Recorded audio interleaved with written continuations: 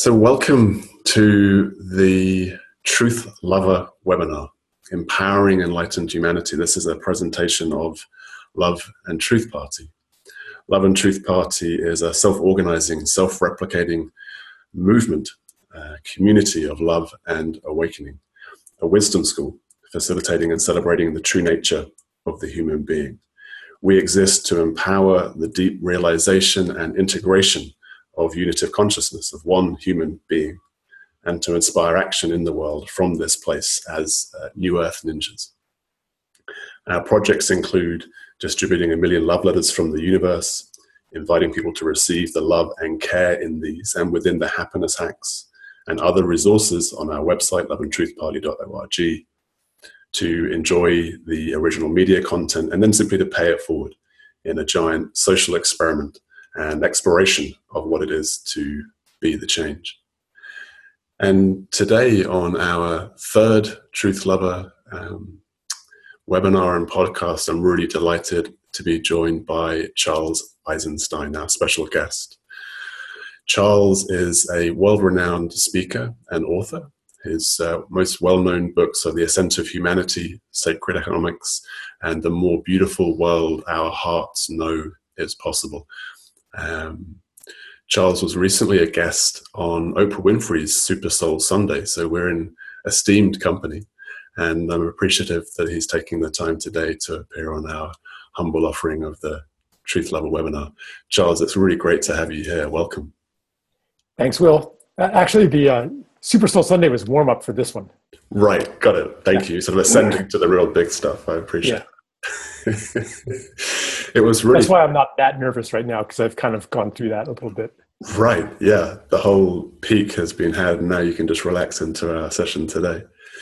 It was just to frame our conversation, we have this title of conspiracy.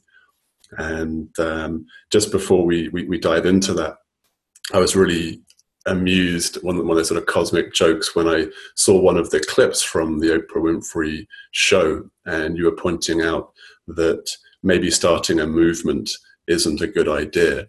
And it's sort of one of the naive and idealistic aspects of Love and Truth Party is to see if it's possible to start a movement. So I thought, perfect. One of our first guests is questioning the very lightly held assumption about Love and Truth Party. And the topic of conspiracy, like what this is one word. We've had a bit of a conversation about it previously. What are we talking about when we're saying conspiracy? Well, I thought you were going to tell me what you meant by conspiracy. Well, maybe we're talking about the idea that the horrible things that are happening in the world are the result of a small group of conspirators or people who are in the know and invisible to our current way of seeing power, that are operating in the background, and they're kind of pulling the strings, and the world doesn't work the way that we think it does. It's actually these people behind the scenes who are controlling everything. I mean, that's probably what most people mean by conspiracy. Yeah, conspiracy theory would be the sort of full title. And what comes to mind is Noam Chomsky, I think many years back, sort of questioned this very interesting languaging of conspiracy theory, which really is just to say people planning something. The idea that people are planning something in secret, which seems actually fairly straightforward, that this would be happening a great deal. So on the one hand, it seems that there's truth to conspiracy theories. We would assume that has to be. And yet I feel that you're pointing to something to really sort of question some of the thinking around this view that there is a group of people that are in control or that are running the show. Yeah, it only becomes a controversy. I mean, of course, there's people making secret plans, but the question is that how the world works? Is there a level of explanation for current events that depends on the theory that there are a group of conspirators behind the scenes? Because certainly, Stella and I have a conspiracy to have Santa come on Christmas Eve for Carrie, something like that. But we're not questioning whether that exists. We're asking, is there a, I don't know. I mean, I don't want to go too much into the definition of it, but maybe you can tell me what you think. I mean, because here you are wanting to build a movement and change the world. The movement thing, it's not that I don't think that movements are important. It's that we don't necessarily know how to start a movement. And maybe a better approach is to listen for the movement that's already happening and join that movement.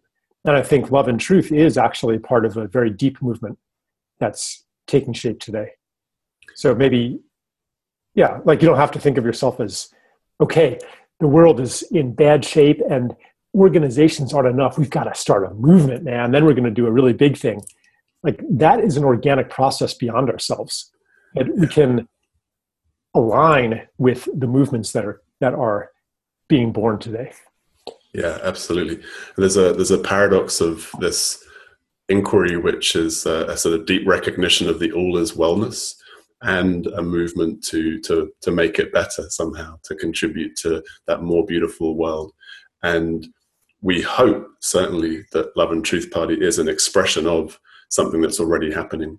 And so there's no illusion that we're really changing the world, though of course in every action and every step that we take. So the hope is that we might be able to set up a structure that can become an expression, become a tool, a mechanism that people can use, that consciousness, if you like, can use to express what wants to emerge, that what's already unfolding. So this would be a very different view of the world, quite contrary to the idea that our fundamental problem is, 50 very powerful, generally they're men in the view, who are working in the shadows to manipulate population or the banking system or whatever. And beyond the partiality of those truths, I'm hearing like something really quite more fundamental being pointed to in terms of, or questioned in terms of how the world does work, how culture forms, how movements happen, how change occurs. Yeah. It often, the 50 men or whatever who are killing off the holistic doctors who are researching vaccine damage and alternative cancer therapies, for example, like these, holistic doctors keep dying under suspicious circumstances. So the mind immediately goes to, well, some shadowy group that is behind the pharmaceutical industrial complex is probably killing them off, right? Or you can look into chemtrails or 9/11 or weather modification programs, or you can go as far as you want, moon landing conspiracy theories, flat earth advocates. I mean, and basically sometimes, and I'll just say sometimes things look like there is an organizing intelligence coordinating events. And we think in our worldview that if there is any kind of coordination or intelligence to a system, that it must have been designed that way. A new understanding, which is probably also very ancient, says that systems, organizations, societies are themselves organisms that have their own intelligence. And in fact, the world is an organism. The cosmos is an organism that has its own intelligence. If you are in a Newtonian mind frame, which says that the world out there is a bunch of randomly colliding forces and masses, then if there is any design, it must have been imposed by an external designer. So that's why religious people who are actually unconsciously adherents of Newtonian mechanics, they think that there must be God, because otherwise the world would just be a random jumble of stuff. It wouldn't have life. Mm-hmm.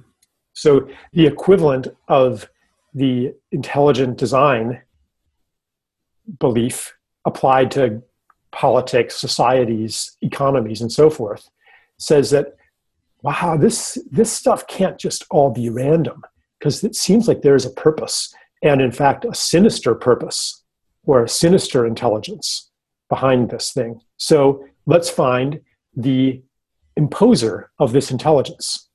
Let's find the bad guys back there. That way of thinking there's a perverse comfort in that way of thinking, because if that is the explanation for why inequality of wealth is increasing, or why whatever issue you want to take, if that's the explanation, then in theory we know what to do about it. All you got to do is expose those guys and defeat them, kill them, lock them up, shame them publicly. Like, we know what to do. But if the most powerful people in the world are in fact puppets of a system, not puppets of the draconian ETs who are beaming mind control technology through microwave towers, but they're puppets instead of a system, an emergent embedded intelligence, then we don't know what to do. There's nobody to fight. What do you do then? Then you come to, well, we got to create a movement or something. We have to somehow operate on the level of the inherent intelligence of a system and sense into what is possible, what is the next evolutionary movement of that system, and how can I align with that? And that's not a way of thinking or a way of being that's very familiar to us in our society, where the first action is to listen. Be humble. And is there not also, to speak to a view that we're deconstructing to an extent, a value in, for example, inquiring into discrepancies between, let's take one of the few popular conspiracy theories that you pointed to, such as 9/11. So it seems quite clear that there's a discrepancy between the report and some of what happened, like that people can see on the internet and so on. So just to be in the inquiry and openness of, well, that's interesting. There's something that happened and the official explanation seems to not really account for it fully. And there seems to be a quite interesting lack of interest in a lot of the media around that. Yeah, I mean, I do think that there are conspiracies. 9/11, there's some stuff that really doesn't add up in the official explanation. Even more so the Kennedy assassination. Like, that's just crazy, how it's, when you really look into it, it seems pretty obvious that there was something going on there. Mm-hmm. But I had an interesting conversation with my father, who's, a 60s liberal. He was devastated when Kennedy was shot. And one day I kind of laid out some of the data points. I'm like, Dad, like 2 weeks before the assassination in Dallas, there was an attempt in Chicago that was busted, and the car used by the potential assassins was registered to Lee Harvey Oswald, and like just this one data point out of many, many. And he's like, if that's true, I just don't want to know about it. And essentially he was saying, if that's true, then so much else that I thought was true about the world isn't true anymore. And like his whole worldview would unravel. So I think that data points like that violently contradict the world and the identity that people have, they're going to be pushed out. It's going to sound like craziness. But see, so then we get into weird territory though, because the more you investigate any conspiracy theory, the more the evidence that you come across seems to validate the theory. It's partly just confirmation bias. You're always going to be alert and aware for new pieces of information. And are you going to really scrutinize that information? Like so-and-so, like maybe you'll see an interview with so-and-so, former colonel in the US military, et cetera, and he's saying all the stuff about the, extraterrestrial hybridization program or something like that. And he's got, some military insignia on and stuff. But are you going to actually research whether he really was a colonel? How do you know?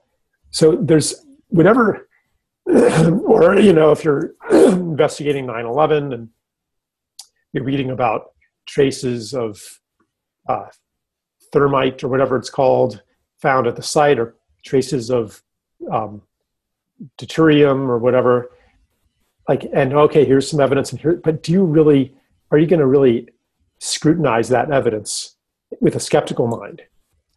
Probably not.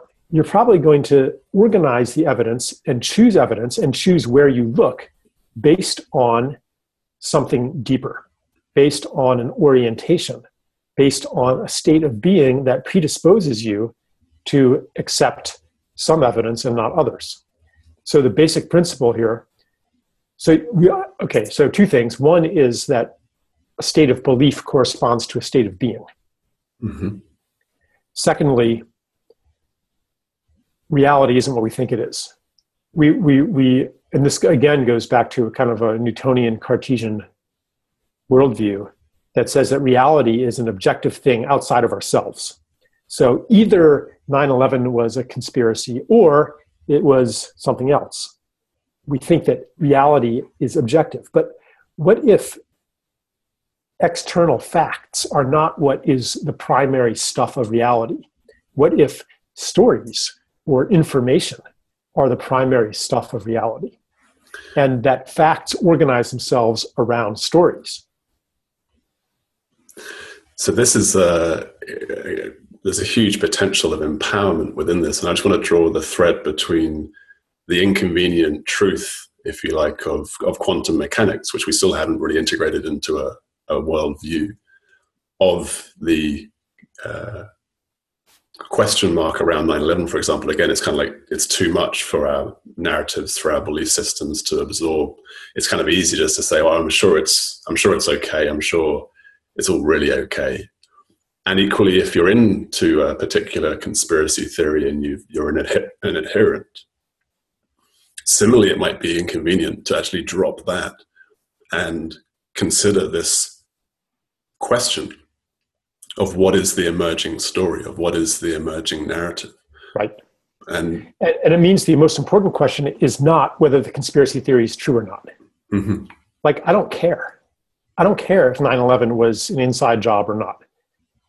Because the deep conditions that have to change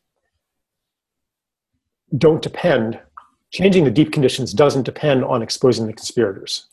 Mm-hmm. It depends on creating I would say, a psychic climate, mm-hmm. like an emotional, spiritual, psychological climate, a narrative climate that supports a different kind of world.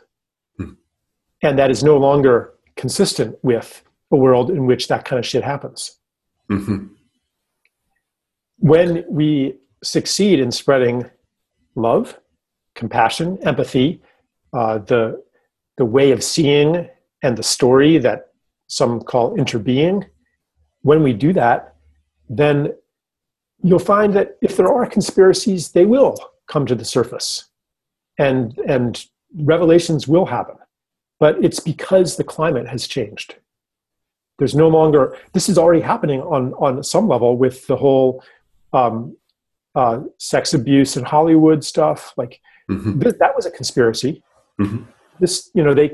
All of these powerful men conspired to protect each other and to keep mm-hmm. it under wraps. Mm-hmm. And that was possible when the culture was to some extent complicit with it, complicit in their beliefs, their attitudes about women and men and stuff, and complicit in their belief about power. And those beliefs have changed enough that the conspiracy no longer has the soil in which to flourish. So that's what I'm interested in, is how do we change the soil? And what does that look like? Yeah. Right. What a great question. And it seems there's a connection between the sort of the being, the change, the microcosm and the macrocosm, because in an individual's transformation, let's say we focus just on truth or awareness, say through meditative practice, a lot of the shadow will naturally by itself come into awareness. And through the presencing and through the awarenessing will change and transform. Similarly, it seems that as we change the dominant cultural narratives, this is, if I'm hearing you correctly, we might anticipate that this is the this is the changing of the soil, is to be in the exploration and articulation of what a new narrative of humanity is, what a new story is, what a new meaning making of what the human is and what reality is. Yeah. And it seems as a transition point, which maybe is where the resistance is to a lot of this, which is the being in not knowing, or being in that. I think you've spoken about the gap between stories, or the space between stories, which requires a state of being we're not generally well accustomed to. That's right. Yeah, it's an initiation.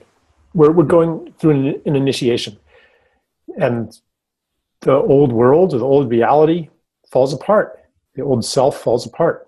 We realize that everything we thought was real was just a setup, or just a story, or just an illusion, or just a certain way of doing things. But it wasn't real. And who I am in that story, that was conditional too. That's not who I really am.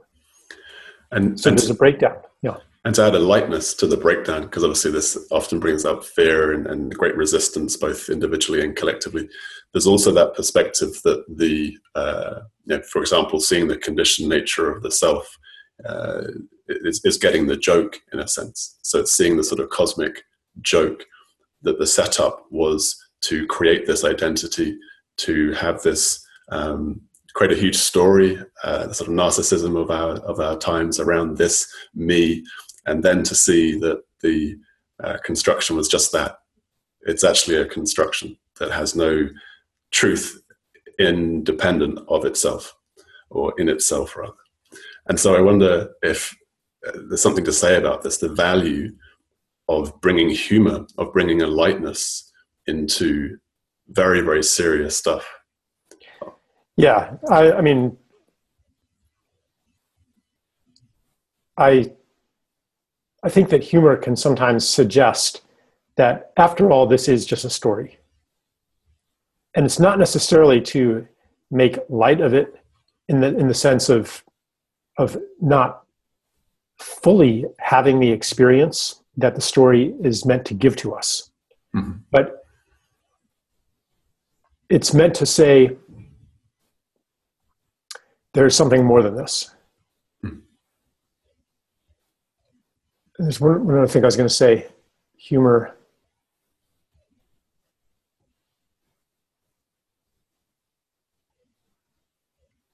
Yeah. It is a signal that there's something beyond the story too. Yeah, and there's a piece that was coming to me around some evolutionary biology suggests that laughter, its function, is a instantaneous, powerful way of communicating that everything's okay. Mm-hmm. So maybe there's that tension of the animal attack, say, and then this laughter happens to allow everyone just to be moved out of that stress position. So yeah, absolutely not a bypassing, not a denying of the pain that comes up personally, or the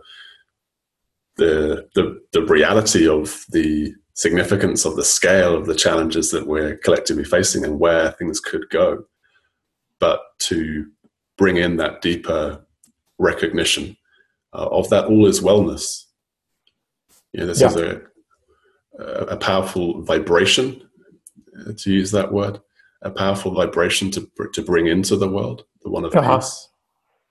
Also, sometimes, humor is another way you can signal solidarity with people through humor, and signal just kind of a friendliness.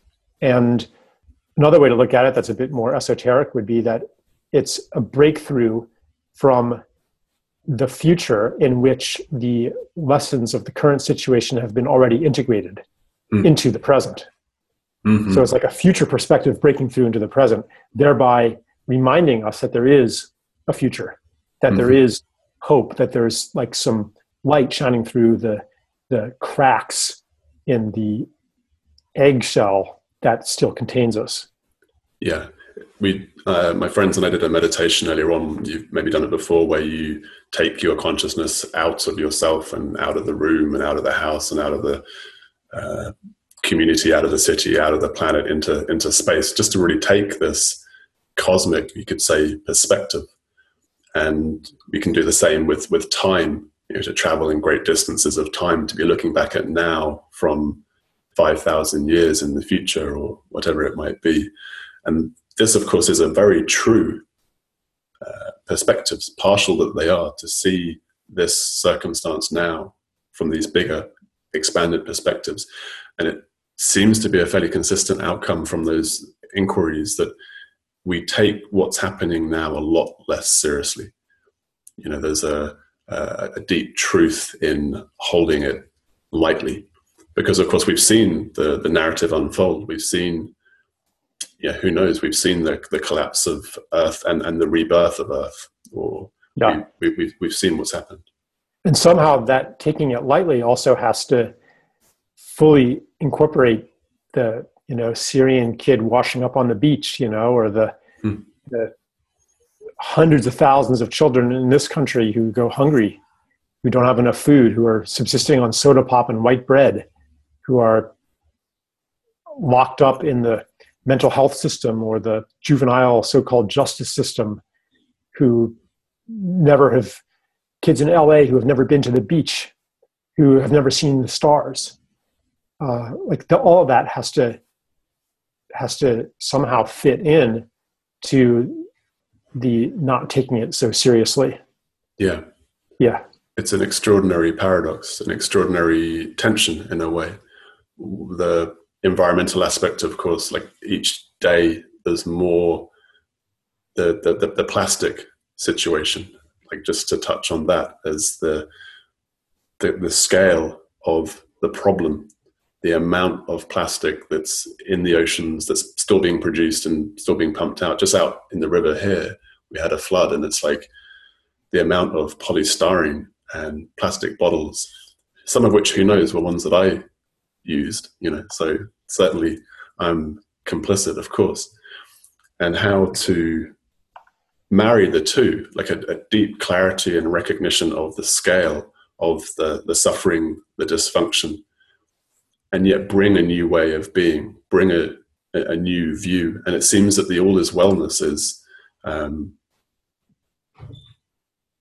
a revolutionary or an evolutionary way of being with vast problem and crises. Yeah. I don't think that all is well or it's all good is usually a very useful spiritual teaching.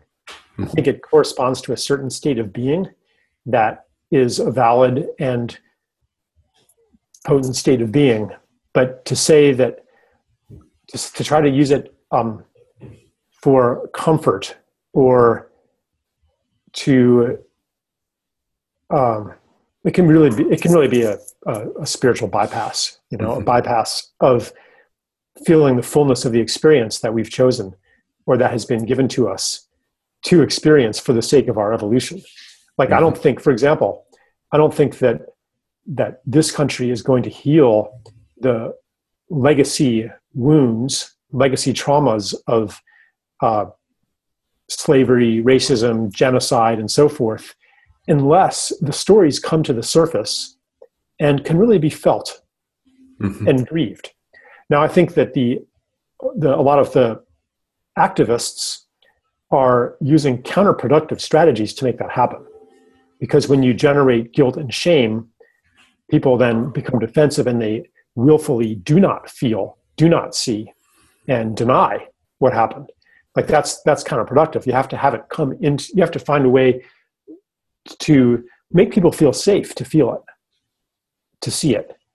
And that often requires, on the activist's part, a sacrifice of being dominant in a political situation, dominant in a small group of people, and also a sacrifice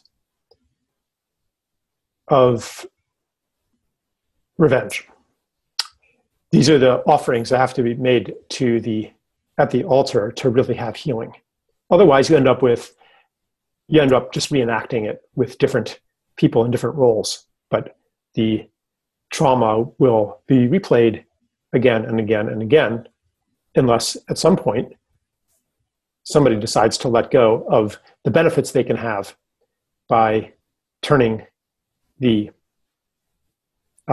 oppression onto somebody else. So Yeah, just saying, on a deeper level, there is an all is wellness to like, yeah, we can feel all this pain. It'll be okay. We can see this truth. It'll be okay. We can trust our feelings. We can trust the process of the revelation of the truth. And we can sit with that. We can be with that. And when we take that in, we'll know what to do. We'll know how to act from compassion. Like acting from compassion can't happen unless there's first compassion, unless there's first a situation where you can feel what it's like to be the other. Mm-hmm. Like to really feel, what is it like to be a kid growing up in the ghetto with no employment prospects except for the drug trade? And like, what is it like? Or what is it like to be a white supremacist? Like, what happened to that guy? And what's it like to honor the land I'm sitting on here of the Wurundjeri people in Australia? What's it like to be an Indigenous Australian? I recall, and to speak to a sort of an intersection point, I recall an Aboriginal guy approaching me many years ago in Sydney, and from great evident suffering and pain, saying expressing the desire for sorry to be said. And as he languaged it just one fucking word, mate. And it was one of those events that was seared on my consciousness. And then a few years later, Philip Rudd did say sorry. And there was a moment that was, for me, it was one of those spine tingling moments where collectively there was something, it feels, happened in that acknowledgement, in that recognition, in that small word that was far more than just the word. And yeah, it just feels so powerful to speak to the role of feeling and acknowledgement. And what I'm hearing you say is around the deep listening and acting from the listening, from the not knowing, from the spaciousness rather than from more familiar modes of being. Yeah, I think that's accurate. Can you say more? This is a bit of a theme that's been alive for you from what I've been listening to from you recently around the idea of, or the maybe we've said it, but I'm interested to hear more around this idea of the power of empathy, or the power of putting ourselves into the place of the other, whether it be we gave a few sort of examples there. Yeah, it's related to the conspiracy theme, actually, because the problem-solving strategy that is most familiar to us in this culture is the fight. So you see it in divorcing couples. You see it in on online, comments sections. Mm-hmm. You see it in the fight against climate change, the war on drugs, the war on terror, et cetera, et cetera. Like you see a problem, and it's also implicit in medicine. In fact, not always implicit; it's explicit sometimes too. Yeah, the war metaphors, the war on cancer. Yeah, the arsenal of modern medicine in the fight against disease. Right, mm-hmm. It's all a fight. Mm-hmm. So when we see the source of the problem as an enemy, a bad person, like some evil conspirators, for example, or mm-hmm. evil corporate executives, or evil politicians, or evil, greedy, doesn't have to be the word evil, it could be the word greedy, crazy, ignorant, selfish, mm-hmm. And that person's just bad, right? Those are all synonyms for bad. Mm-hmm. So the only way to make things better then is to defeat that person or those people or that power so that good beats bad, good wins out over bad, and the source of the problem, which is bad people, is eliminated. The source of the low crop yields, which is weeds or insects, those are dead. The source of crime, criminals, they're locked up. The source of terror, terrorists, we've droned them and bombed them. Problem solved. That's the familiar way of thinking. It's even in the movies. The problem is a bad guy. The bad guy is just evil, irredeemably evil. You're not going to negotiate with him. He's going to take advantage of you no matter what, right? The solution is to kill him. In real life, though, basically you get both sides or all sides seeing the other side as some version of bad. So I've been writing on climate change, I'm writing a book, and both sides, all sides, say that the other side doesn't believe as I do because they are morally or intellectually deficient. They're ignorant, they're irrational, they're corrupt. Neither side really understands where the other side is coming from or what it's like to be the other side. When we step into empathy, that's really the question, what is it like to be you? Then, and we're not dehumanizing you as a bad guy, a criminal, a terrorist, a crazed fundamentalist, but actually, what is it like to be you? Let me be curious here. When we do that, then responses become available that are alternatives to fighting. Maybe sometimes you still have to fight, but it won't be because you automatically see the problem as a bad guy. It's because you've understood the situation and you realize that fighting isn't going to work. So if there's a white supremacist march through the streets, fighting would be to go out there and shout them down, expose them. But what if another response might be to totally ignore them or to laugh at them? That might actually be a lot more effective. Yeah. What comes to mind is much of the sacred activism of the Indian independence movement and people choosing to face the violence and give their own lives, give a willingness to endure the pain. Or at least that's how it is in the movie. I don't know. I wasn't there. And the power of that not to be in opposition to what is, and the way that changes things, to not be in opposition, to actually yield to things as they are. There's something. Yeah, it wouldn't be to yield to things as they are. It would be to stand strong in things as they should be. Mm-hmm. Which is to say the same thing a different way, in a sense, because in the yielding there is an emergent aspect of the being, which is not to be in that resistance or the subtle violence or the othering that is fundamental to how we often engage with our own emotional experience with people around us. So it sounds contradictory, but I'm wondering if there's actually a line there that's integrated. So as an example, to the Indian independence movement, there's a big no, there's a big clarity about what wants to emerge collectively, and there's an embodiment on an individual level, it seems, of a means by which that can be facilitated, which is to be the peace, to be the truth force, if we might say. Yeah, I don't really know that much about the Indian independence movement. I've read some things on it. So I can't, there's like a lot of deep scholarship in this area around nonviolent resistance and stuff like that. I don't really feel qualified to weigh in about that. But I am recalling a story someone told me recently.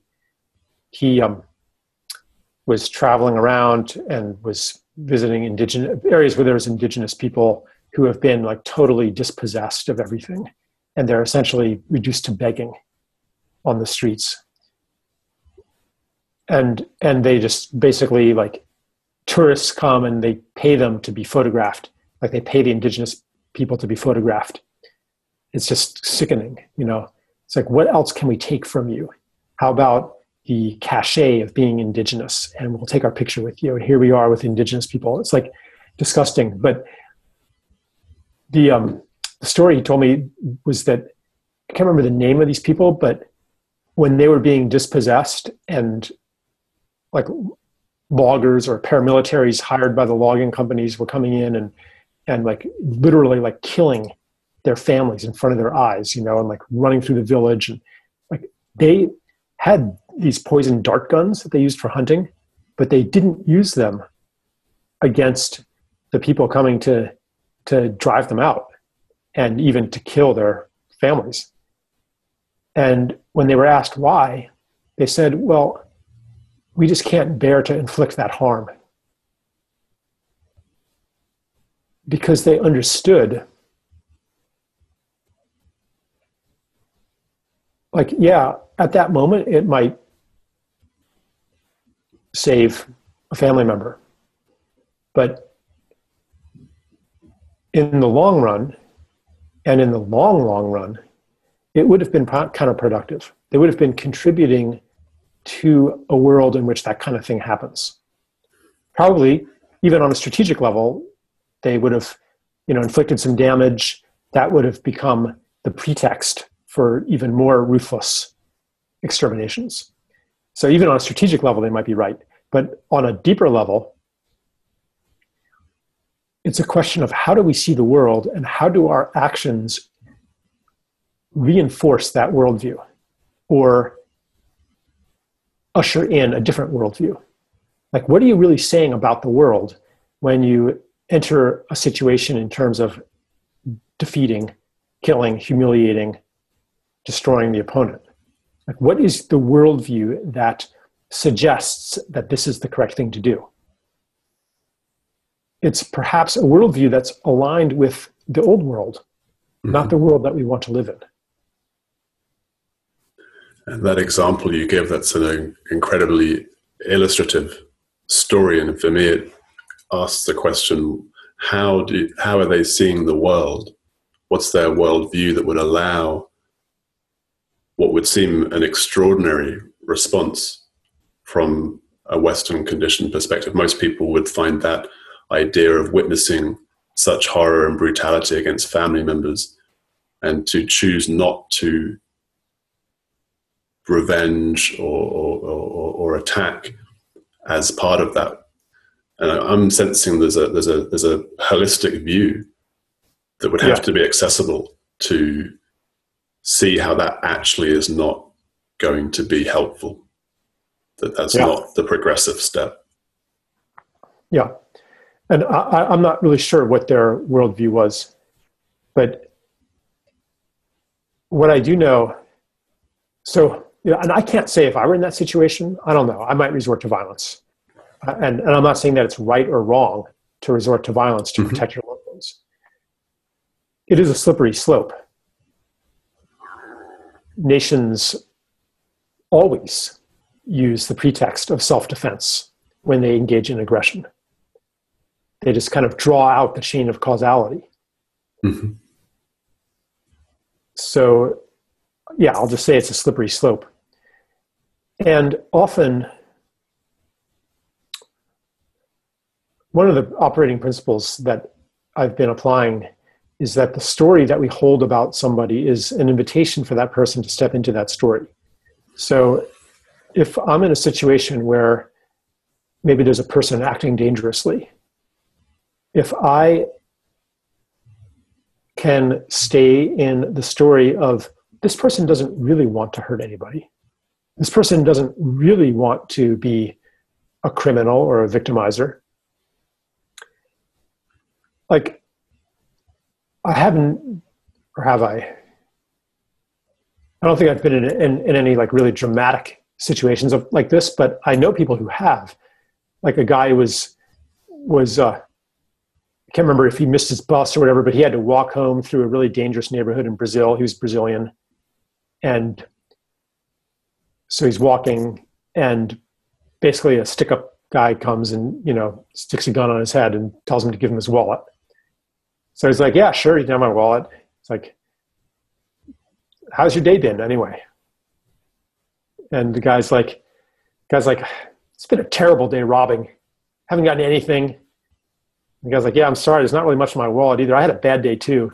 I was in the office, the boss yelled at me and now I'm getting robbed, and the guy's like, yeah, I've had a terrible day robbing too. And they like start talking, and eventually the guy's like, here, you can have your wallet back. I'm just going to call the day a wash. And then he escorts him through the neighborhood so that no one else robs him on the way. And so what happened was, here's someone comes and sticks a gun at him. And instead of believing that this is, some vicious subhuman doing this, the guy is like, how was your day? Like seeing him as a person who doesn't really want to be robbing people, seeing him as a person who has bad days and good days. So under those circumstances, to be able to stand in that, it creates an invitation for that person to be who you see them as.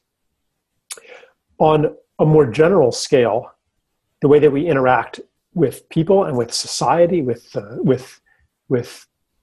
the tax collector, anybody, every situation that we have, and also with the world in general through our political actions, through our writing, through our social media. Everything that we put out there is based on a view of the world, a story about the world. If we put everything out there with the story of the world, it could be much better. People are just wanting to act from empathy. People are wanting to transcend the system that we're in today. People are if everything you put out there is from that place, you are essentially inviting the world to conform to the place that you are speaking from. And this is not about fantasy. It's not about pretending the world is something that it isn't. This approach has to come from a true vision of what's possible. Like that guy in Brazil, he had to be able to look at that person and actually see the humanity in that guy. It's not a tactic, it's not a trick or a device. It has to be based on something that you see for real. Otherwise, the invitation has no power. So for me, it's important, even as I am well aware of the horrors that are unfolding today on this earth, I also make sure to keep abreast, to keep some kind of contact with the beauty of humanity and the signs of what's possible. Because when I'm in contact with those things, then I'm able to speak a powerful invitation to the world to move toward the beauty that I've seen. It's a function of Love and Truth Party. One of our visions, if you like, is to shine the light on that very grassroots revolution that's been going on for timelessly. There's a wonderful book called Blessed Unrest by Paul Hawken, you're likely familiar with, in which really he just shines the light on the 2 or 3 million pre-existing grassroots organizations that are in the process of changing the world that you don't see on the news. And to take that choice as to which narrative, what story we're telling about what's really happening now on planet Earth. So yes, the horror, yes, the crisis, yes to all of it. But the dominant narrative, what's the ultimate, what's the deepest truth that we can possibly see? And to connect that with what we were speaking about earlier, moving from a Newtonian view to an emergent quantum view where the world is coming into being constantly, being reborn constantly from a deep place of nothingness, of infinite possibility, to really honor our creativity as aspects of that consciousness, of that creative process. So it seems key that we're in this inquiry and questioning of what is our story and what is my behavior now or actions now, what story, what unseen assumptions and so on is it built on? Mm-hmm. As you were saying, am I reinforcing an old story, or am I embodying being a something evolved, something beyond where we're currently at. And it's also, there's also the question of why do people gravitate toward one story or another, or why do you gravitate toward one story or another? And on one day, a cynical story of despair and people are horrible seems so true. Yes. and anything else just seems like a delusion. Mm-hmm. And then on another day, you might just be seeing beauty in everybody and feeling so much hope for the world. Now, what's happening there? Is it that one day you are dumb and the next day you're smart? One day you're silly and the next day realistic or whatever? No. It's that the story that appeals to you is part of something bigger that includes an emotional state, includes the totality of the experiences that you've had in your life, and the process, the evolutionary process that you're going through. Like in a way, the story is almost, you could look at it as a diagnosis of a state of being, and not necessarily as the deepest cause. Mm-hmm. Although it is a cause and a symptom at the same time.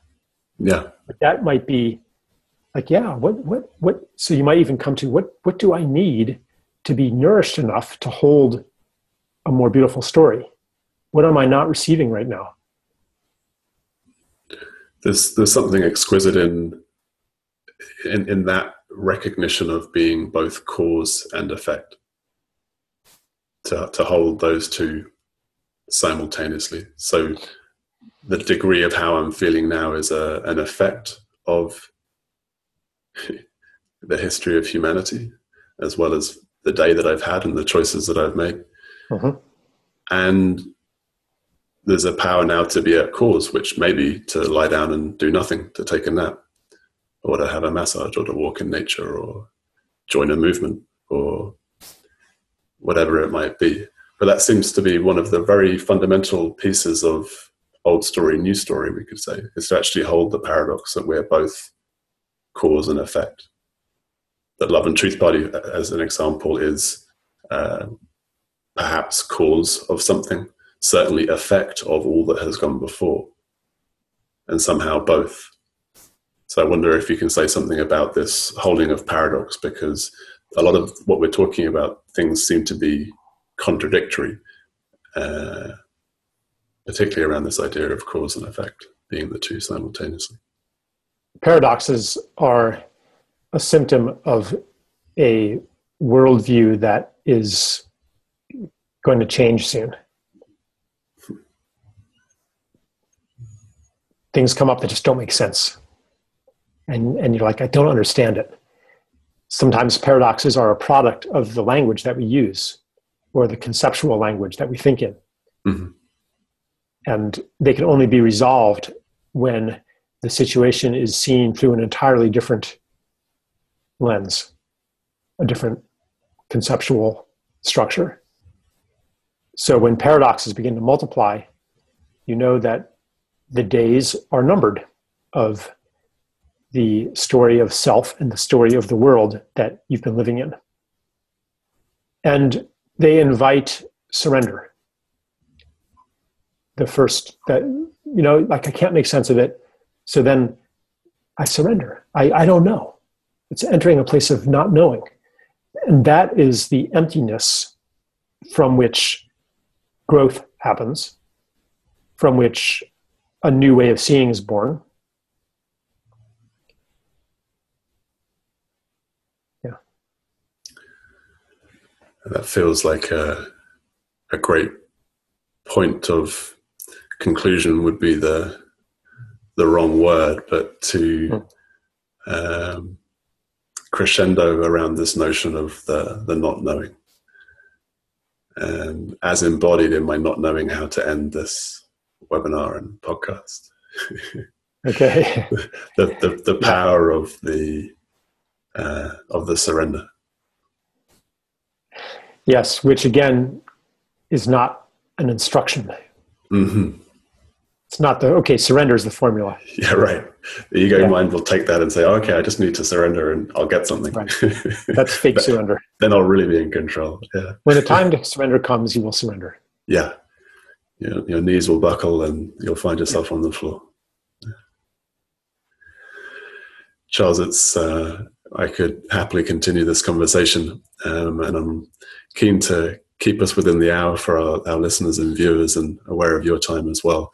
Really grateful for you taking the time to top your Super Soul Sunday experience with a Truth Lover experience as well. And I'd like to thank you for that and direct people to your website. You're extraordinarily generous with your offerings and writings and creations, and at charleseisenstein.net people will find a whole heap of literary materials and videos and courses and all sorts of other world-changing, beautiful aspects of what you're bringing into the world. So thank you for all of that, and thank you for sharing with us today on the webinar. Yeah, thanks, Will. It's my pleasure. And just to wrap up, to say that to our listeners, to our viewers, if you have enjoyed the production and would like to support the creation of more similar programming and feel resonance with the call to be of service to an emergent human culture, then please join us. Download Love Letters. We've got about 10 different languages currently on the website, loveandtruthparty.org. You can go through the happiness hacks. We're attempting to freely offer the basics of well-being and happiness to people that might not otherwise access those sorts of tools and resources. Hand out love letters, hand out wake-up calls. I can say from personal experience, it's a wonderfully enjoyable thing to approach a stranger and point out that they're loved or offer them love. And all of that can be found on loveandtruthparty.org and also on our social media. Of course, we're on all the usual channels. And if you feel called to support us financially, then of course that's welcome as well on the website. You can make a contribution as an expression of your appreciation of today's webinar, or indeed of the mission that we're attempting to fulfill and serve in the world. So thank you, everyone, and we'll see you on future episodes of The Truth Lover.